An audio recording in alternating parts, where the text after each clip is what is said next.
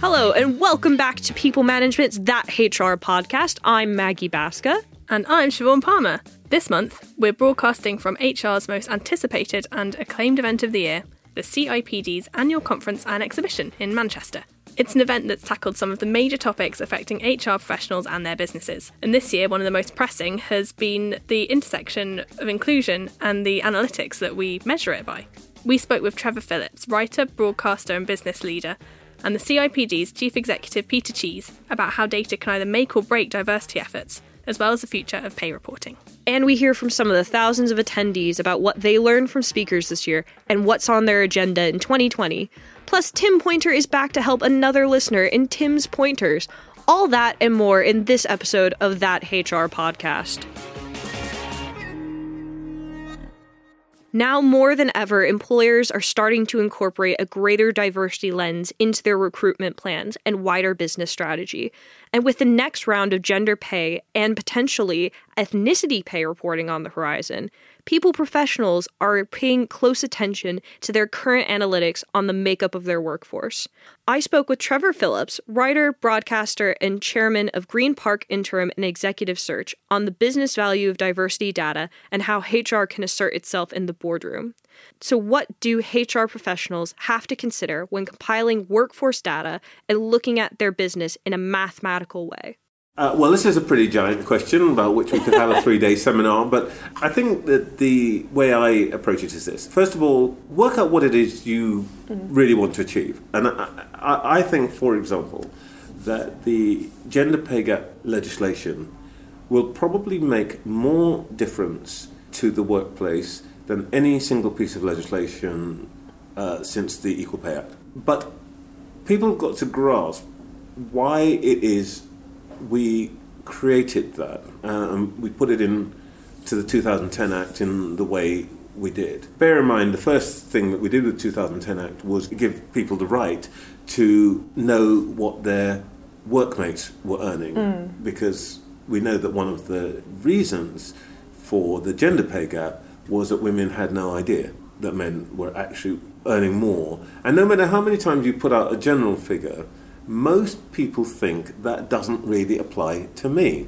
And even to this day, for example, in media organisations, people are surprised when journalist A finds out that journalist B is earning 10 grand more than she is. So transparency has made a bit of a difference at that level, but I think total transparency about pay gap will force all organisations to ask themselves not a question about equal pay, because I think actually we've cracked the equal pay issue, but they will ask themselves, if we've got this big pay gap, what does it actually tell us? Well, what it mostly tells us is that people of this gender or that ethnicity are being funneled into a particular function or a particular part of the business. And generally speaking, where some minorities, not all, and most women are funneled into areas where there is low revenue earning potential and therefore low pay. And that's what the pay gap is telling us. It's much more about occupational segregation than it is about pay discrimination.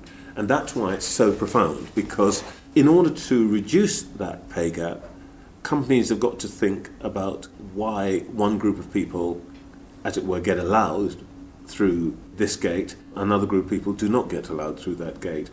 And that, in turn, generally speaking, leads to asking rather difficult questions about what are the skills that we really need to do engineering, let's say, or design. The second question, the second issue that I think that the ethnicity pay gap reporting will raise, actually much more sharply than gender pay gap reporting, is about the culture of most organisations. Because what I think we will find, and we've already seen this year that some data has come out of the ONS, which shows that there clearly is a pay gap hierarchy. Chinese heritage Britons at the top, South Asians next, whites next, Caribbeans next, and Pakistani and Bangladeshi Muslims at the bottom. I think what we will see is that high status and high paying jobs exist within a culture that discourages and in fact alienates or repels some groups of people. And I think that will be a very profound shock to the system, to be able to show that in effect, if you are a South Asian Muslim, the culture of your organisation will tend to be such that no matter how capable, no matter how skilled, no matter how ambitious you are, the culture of the top tier does not embrace you. And I think that will make a big difference. One of the things that I found really interesting when you talked about the research that you'd done, specifically talking around this organization said they had West Africans, but then there's a difference between Ghanaians and Nigerians. And there has been a piece of research out saying that employers and HR managers want to collect data ahead of the ethnicity pay gap and really be able to say, well, we would be on top of it. But the problem being there's a hesitancy to ask people, what is your race? What do you identify as? What is your ethnicity? Because it then becomes an issue of, well, we can say West African, but what does that really mean? Oh. And then there's different kinds of African, they're saying different kinds of white or different kinds of Asian. Kind of how should employers be looking at collecting such an expansive amount of data? Because like with gender, it's not a binary. There's a lot of nuance to certain questions that you then have to report to the government eventually. Well, this is why ethnicity pay gap reporting, though at least as important as gender pay gap reporting, will be several times more complicated and more. We're going to have to be much more sophisticated in the way that we approach it. To respond directly to that, I think that when we start collecting ethnicity pay data, we're going to have to ask ourselves, first of all, what are we collecting it for? Well, my view is that we should be collecting it to understand the way that organizations treat different groups. And that comes to a very important, and it may seem like a really sort of almost theological point, but it's extremely significant. Are we collecting data on what people say about themselves, or are we collecting data about what an organisation thinks somebody is? Now, the campaign sort of orthodoxy is that we should be letting people speak for themselves and think what they are, say what they are. Here's the problem with that. What people say about themselves isn't necessarily the same thing that other people think of them. We did some work which examined a sample of people with Turkish Cypriot names. Around half of those people, when they ticked the box at the census, ticked white British. And the reason is not because they're not white British, it's because that's how they want to be seen. They want to be regarded as part of that group, and there's nothing wrong with that at all. The problem is it doesn't match up with what other people see in them, and even more, it doesn't match up with the way they behave. So that group, whatever box they tick, are more likely to live in a particular postcode than others. So I think the issue of ethnicity pay gap reporting is going to be complicated by, first of all, that we'll probably have to have 5 or 6 categories.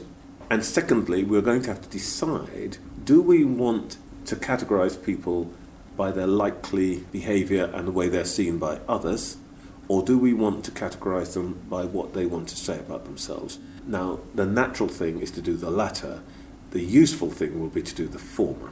And that will be quite hard. Now, in fact, actually, I think in practice, once we've got used to it, it won't be that difficult, because in the United States, they have a threshold, people have to report, and each company has to have something like 90% of people reporting to provide a valid result. And then they allow the company to estimate or identify the other 10%. And then there is a validation officer whose job it is to say, I think these results are basically right. I would be happy with that system. that we first require companies to make their best effort to get people to tick the box, and then they fill in the rest, as it were. And over time, I think it will become less alarming for everybody. But it will be complicated and it will be difficult.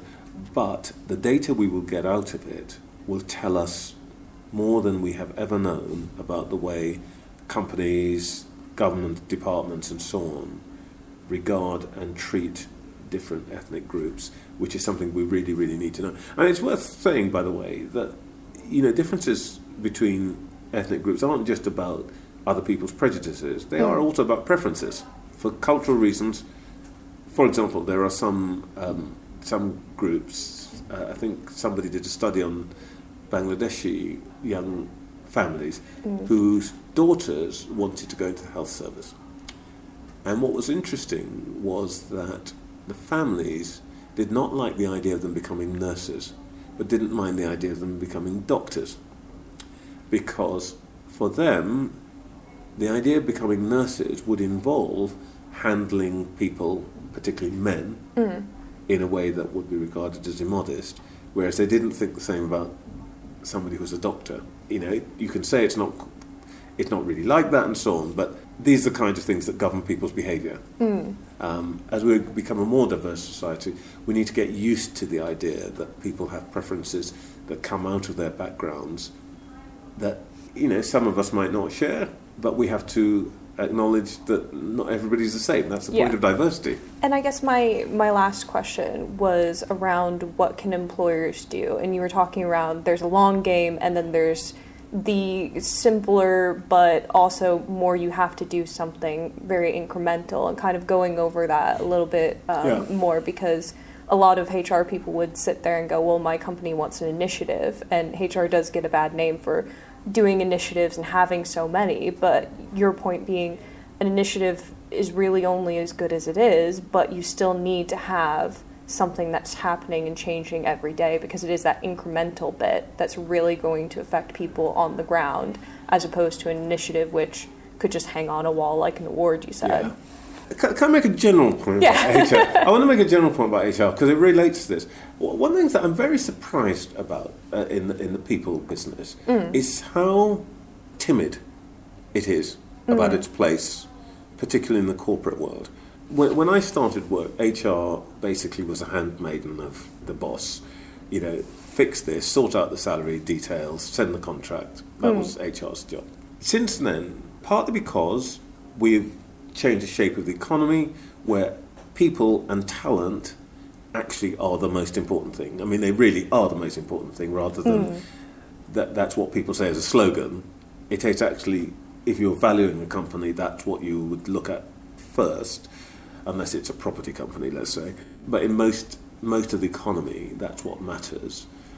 It seems to me that the HR profession still behaves as though it's a handmaiden, when in fact it is probably the owner of the greatest asset in most businesses. Now, if you are the owner of the asset in most businesses, what you're going to do is you're going to curate that asset, you're going to improve it, and you're going to protect it, and you're going to shape it yourself. I think that, in answer to your question, HR people don't seem to me to be aggressive enough in asserting their right to develop the people asset.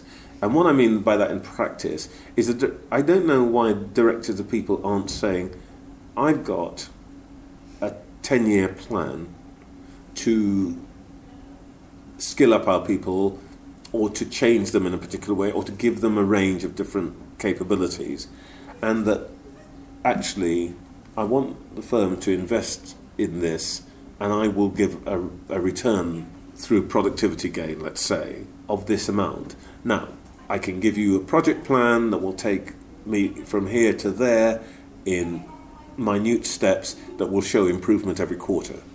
I can do some things now which will show what we could effectively do. But what HR still seems to me to do is to wait for somebody to tell it to do something, rather than to take advantage of the fact that it effectively is the owner of most enterprises' greatest assets. So, if it were me, I would say, I've got a 10-year plan. This is what the shape of our talent should look like by 2030. Now, in between now and then, here are 100 improvements I want to make in different places. And if you want a flag to wave tomorrow, I'm going to create a specific scheme of this kind or that kind.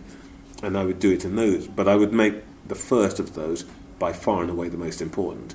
At the moment, I think HR tends to do the opposite. To do the plan, find a few, to do the initiative, I beg your pardon, that you can wave as a flag, to try to offer a few small steps, but not play any big part in thinking about what does this firm look like and what does this people look like in 10 years' time. And by the way, that's my business, not yours, Mr. Sales and Marketing. So I guess the question then being, how can HR people who sometimes are very timid go to a board and assert themselves, because sometimes they aren't even invited to the board to say, like, we're going to do this unless there's a problem, and then they say, well, we can see that we have a diversity problem, where's the initiative? And then HR goes, oh, well, I can do that. But it's really they're only invited to that conversation when there's a problem, I guess. How would you recommend that they then assert themselves ahead of a problem to be more preventative instead of being someone that's yelled at often? Speaking as a chairman, one of the things I love is somebody giving me the answer to a problem that I didn't know I had. I mean, I prefer it if they... I mean, it's more important than that. They give me an answer to a problem that I know I've got, but that's usually something immediate.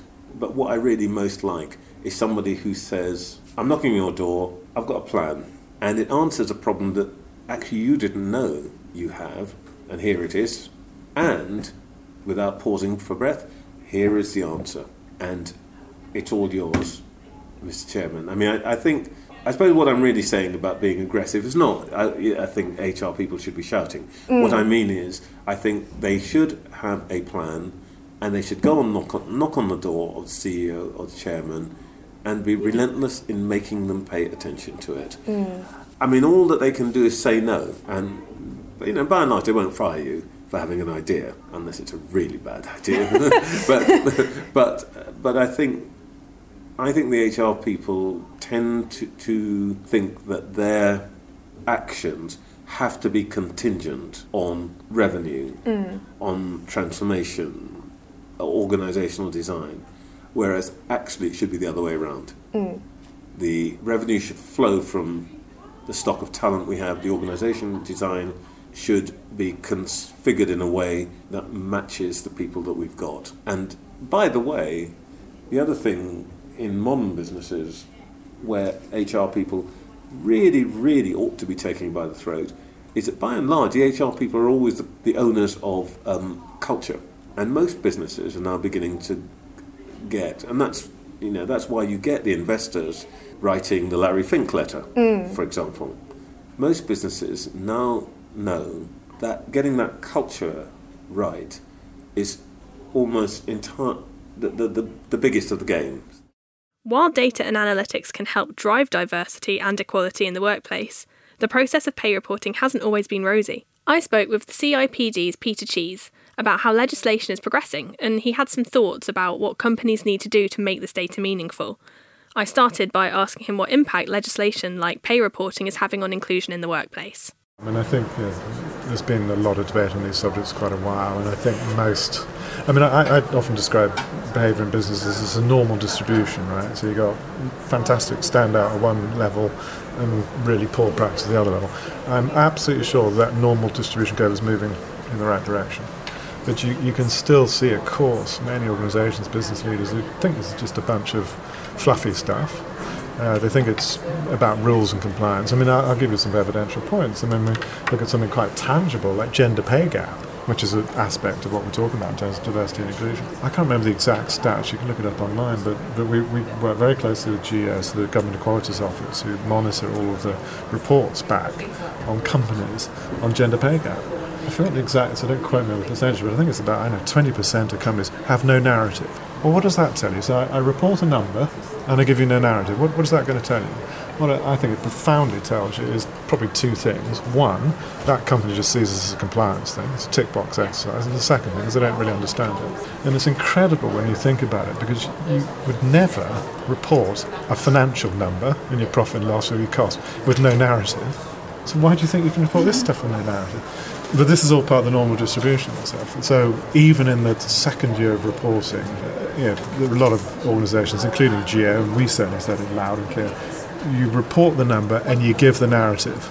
Because if you don't give the narrative, then I don't know what you're doing, I don't know whether you're taking this seriously, and what's more, other people will write the narrative for you.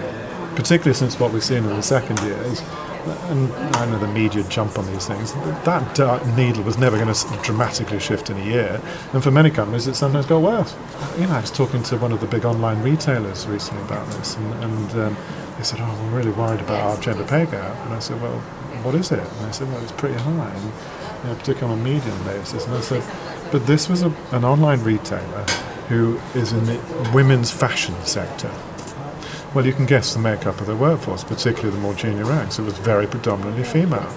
And then in the management ranks, actually, it was reasonably gender balanced. It was roughly 50-50. But because there's all these women in the junior ranks and the lower levels of pay, they had a big pay disparity. So I said, well, you're not going to fix that, are you? I mean, would you honestly believe that your business model is suddenly going to recruit loads and loads of men in to have a gender balance at the lower levels of the organisation in order to get your numbers right?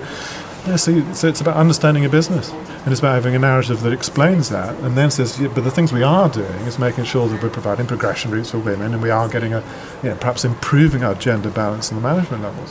So all of that type of stuff, and if you don't write this stuff down, it's that people invent it for themselves. But I think that's the shift that we're seeing, and it needs to be encouraged to all these different channels, and to say, this is not just about compliance, it's about really insight in your business, and do you understand what is going on and how you're going to affect it. So you've spoken a lot about uncertainty for all kinds of different reasons, not just, for example, Brexit, but different ways of approaching human resources and people management and different factors.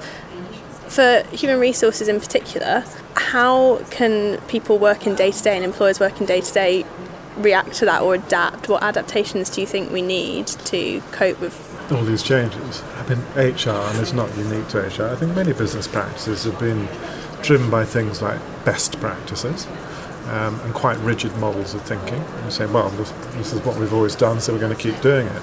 Or this is what everybody else does, so that's what we're going to do. And now, I think what we're seeing and what we're trying to encourage is a step back from that. And we've talked a lot about the mantra of being much more principles-led, evidence-based and outcomes-driven. And principles-led says, let's explore what as an organisation, what's our purpose, what are our values, what do we believe in, what are our principles. And the example I often use is the principle of inclusion. Okay, so we believe in that. Now let's go back and look at all the things that we're doing and say, are they working for or against those ideas? If we have created standardisation in the name of efficiency, so we've standardised the recruitment processes, we've standardised all of our benefits programs and all those sorts of things in the names of efficiency. Well, that might be efficient, but it's certainly not inclusive. These are points in time where we're going to have the confidence, as I said, to step back and then anchor ourselves on things like principles, anchor ourselves on things like evidence. So what is the data?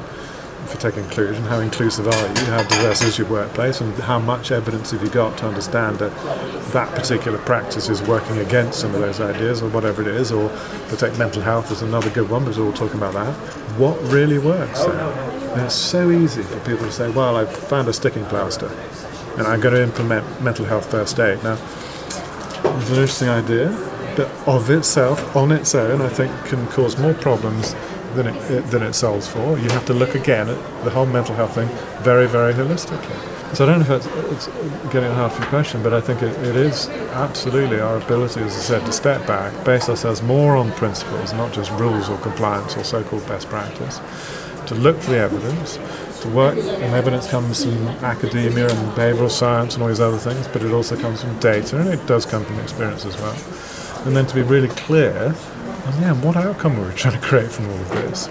Not just I shoved in some new process and I feel good because I put a process in there, but what outcome are we driving for? And as I said, I think a lot of business in my experience has worked not from that, but much more from, well, this is best practice, this is what I've always done, here's a process I put in because that makes me feel good, without understanding, or here's all the rules which we just created, without really understanding what we're doing it all for and what outcome we're trying to drive for.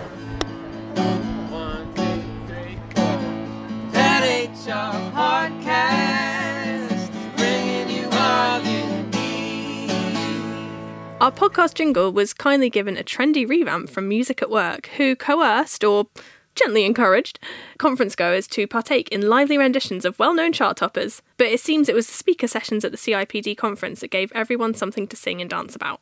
Let's have a listen to what attendees had to say to People Management's Lily Howlett, who was right in the epicentre of the CIPD's biggest annual event. I'm here with Caroline Nugent from the Financial Ombudsman, and we are at CIPD ACE. And how have you found the event so far? I've really loved it. I've been here for the 2 days, and what I've liked is the whole variety. There's so many different subjects, and just catching up with friends. What sessions have you attended? Diversity. Yeah. I think it's really important for HR at the moment, that whole inclusion. Some stuff around talent. I think we've still got some nuts to crack on talent management, so it was good to listen to some of that. And engagement is really hard, keeping people engaged for such a long time. What's the main thing you think you're going to take back to the office from ACE this year? I suppose for me, just getting the team to think about, I'm very much into data analytics. I think as a profession, we have not used it enough. So I keep on and on at my team about data, using evidence-based data, and just taking snapshots from what we've been doing today and just feeding that into their day-to-day work. Because obviously you can come up with lots of ideas, but practically how we're going to make that work for me is getting the rest of my team engaged with it. How have you found the CIPD ACE conference so far? It's been really good, really insightful, to be honest. I mean, I've been asked to have a look at our culture recently, so I've been interested in quite a lot of the themes that were in the conference anyway. But specifically, I think it's opened my eyes to some of the main themes that go around at the moment. Certainly around D&I, it's been absolutely insightful today, the speakers. But also the slant that the CIPD conference has put on well-being this year has been really, really useful, and has certainly sparked off a lot of future conversations for when I get back into the organisation. How has the event been so far? Really fun. Yeah? This is my first CIPD conference. It's your first one? Yeah, so I didn't know what to expect, really. And actually, everyone on the stands has been really knowledgeable, really friendly, really welcoming, and you have some really good conversations with people out here. And then in terms of the seminars, I find them actually really insightful. Yeah. The speakers are really good.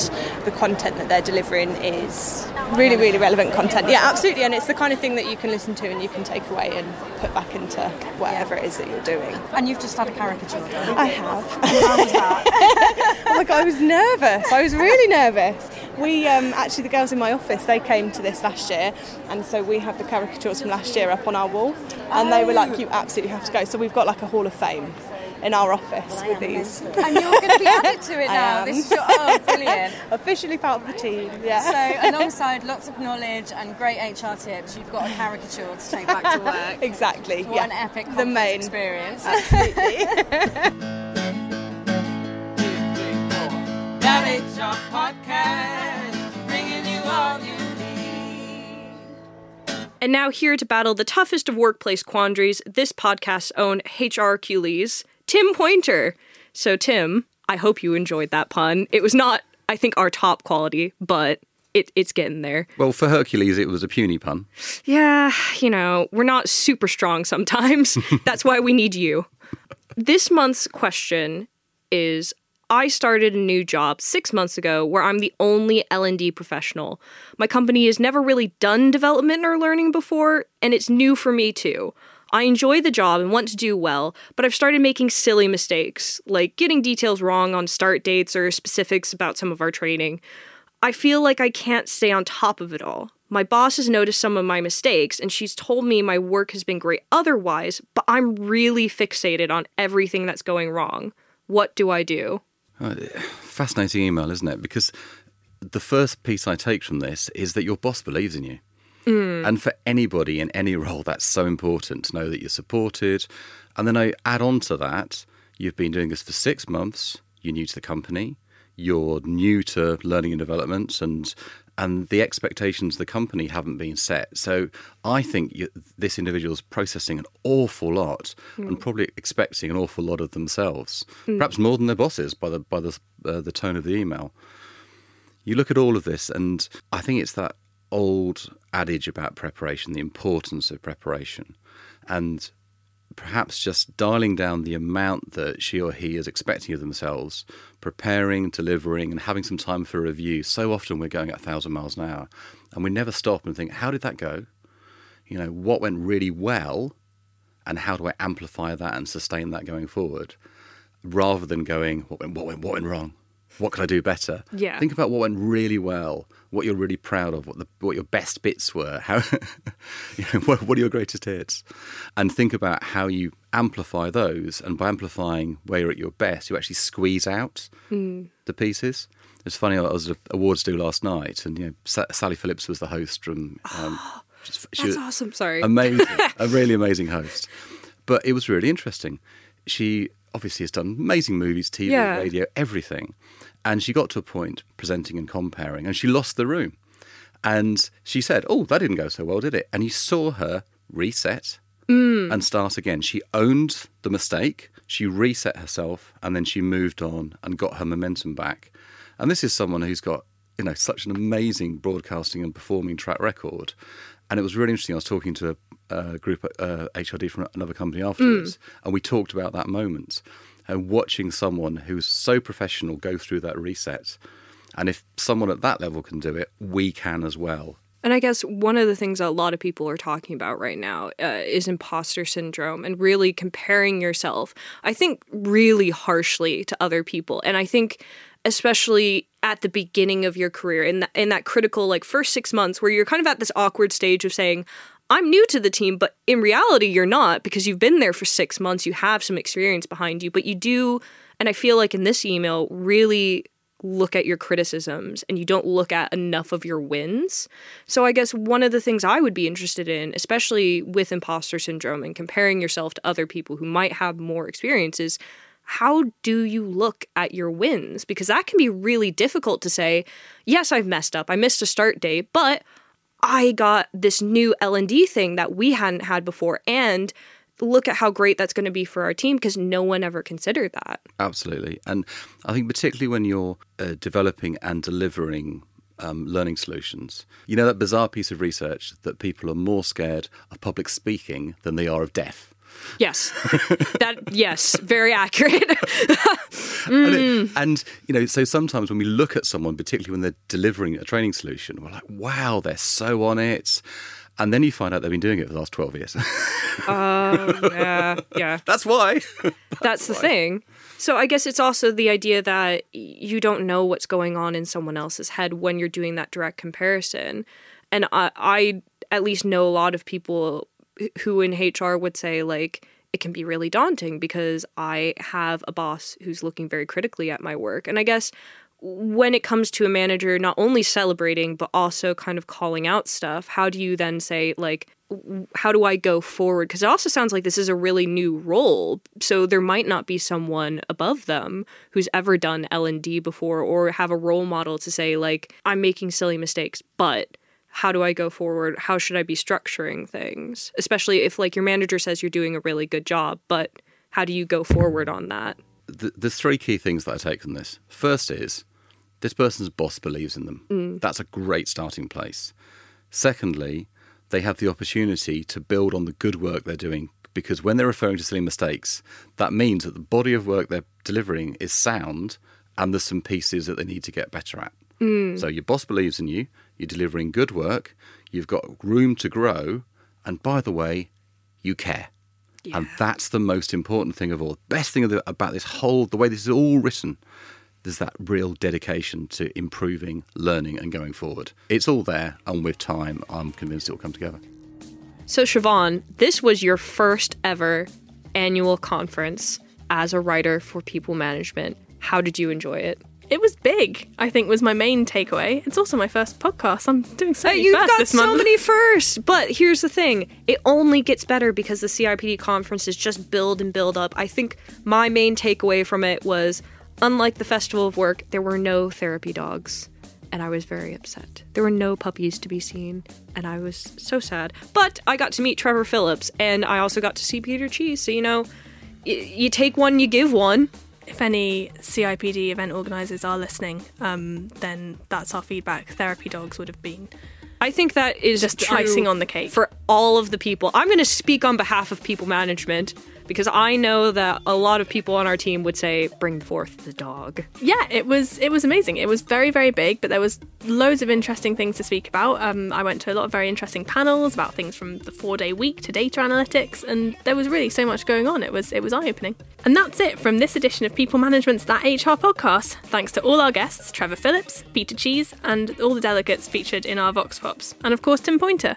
You can subscribe to the podcast on Apple Podcasts, Spotify, SoundCloud, or wherever you listen to your favorite podcasts. Keep up to date on all things HR and That HR podcast on our website, peoplemanagement.co.uk. And don't forget to subscribe and rate us on Apple Podcasts. We'd love to see your comments. I'm Maggie Baska. And I'm Siobhan Palmer. The producer for this episode was Anushka Tate and Rethink Audio. And we will see you next month. Bye. Bye. Bye.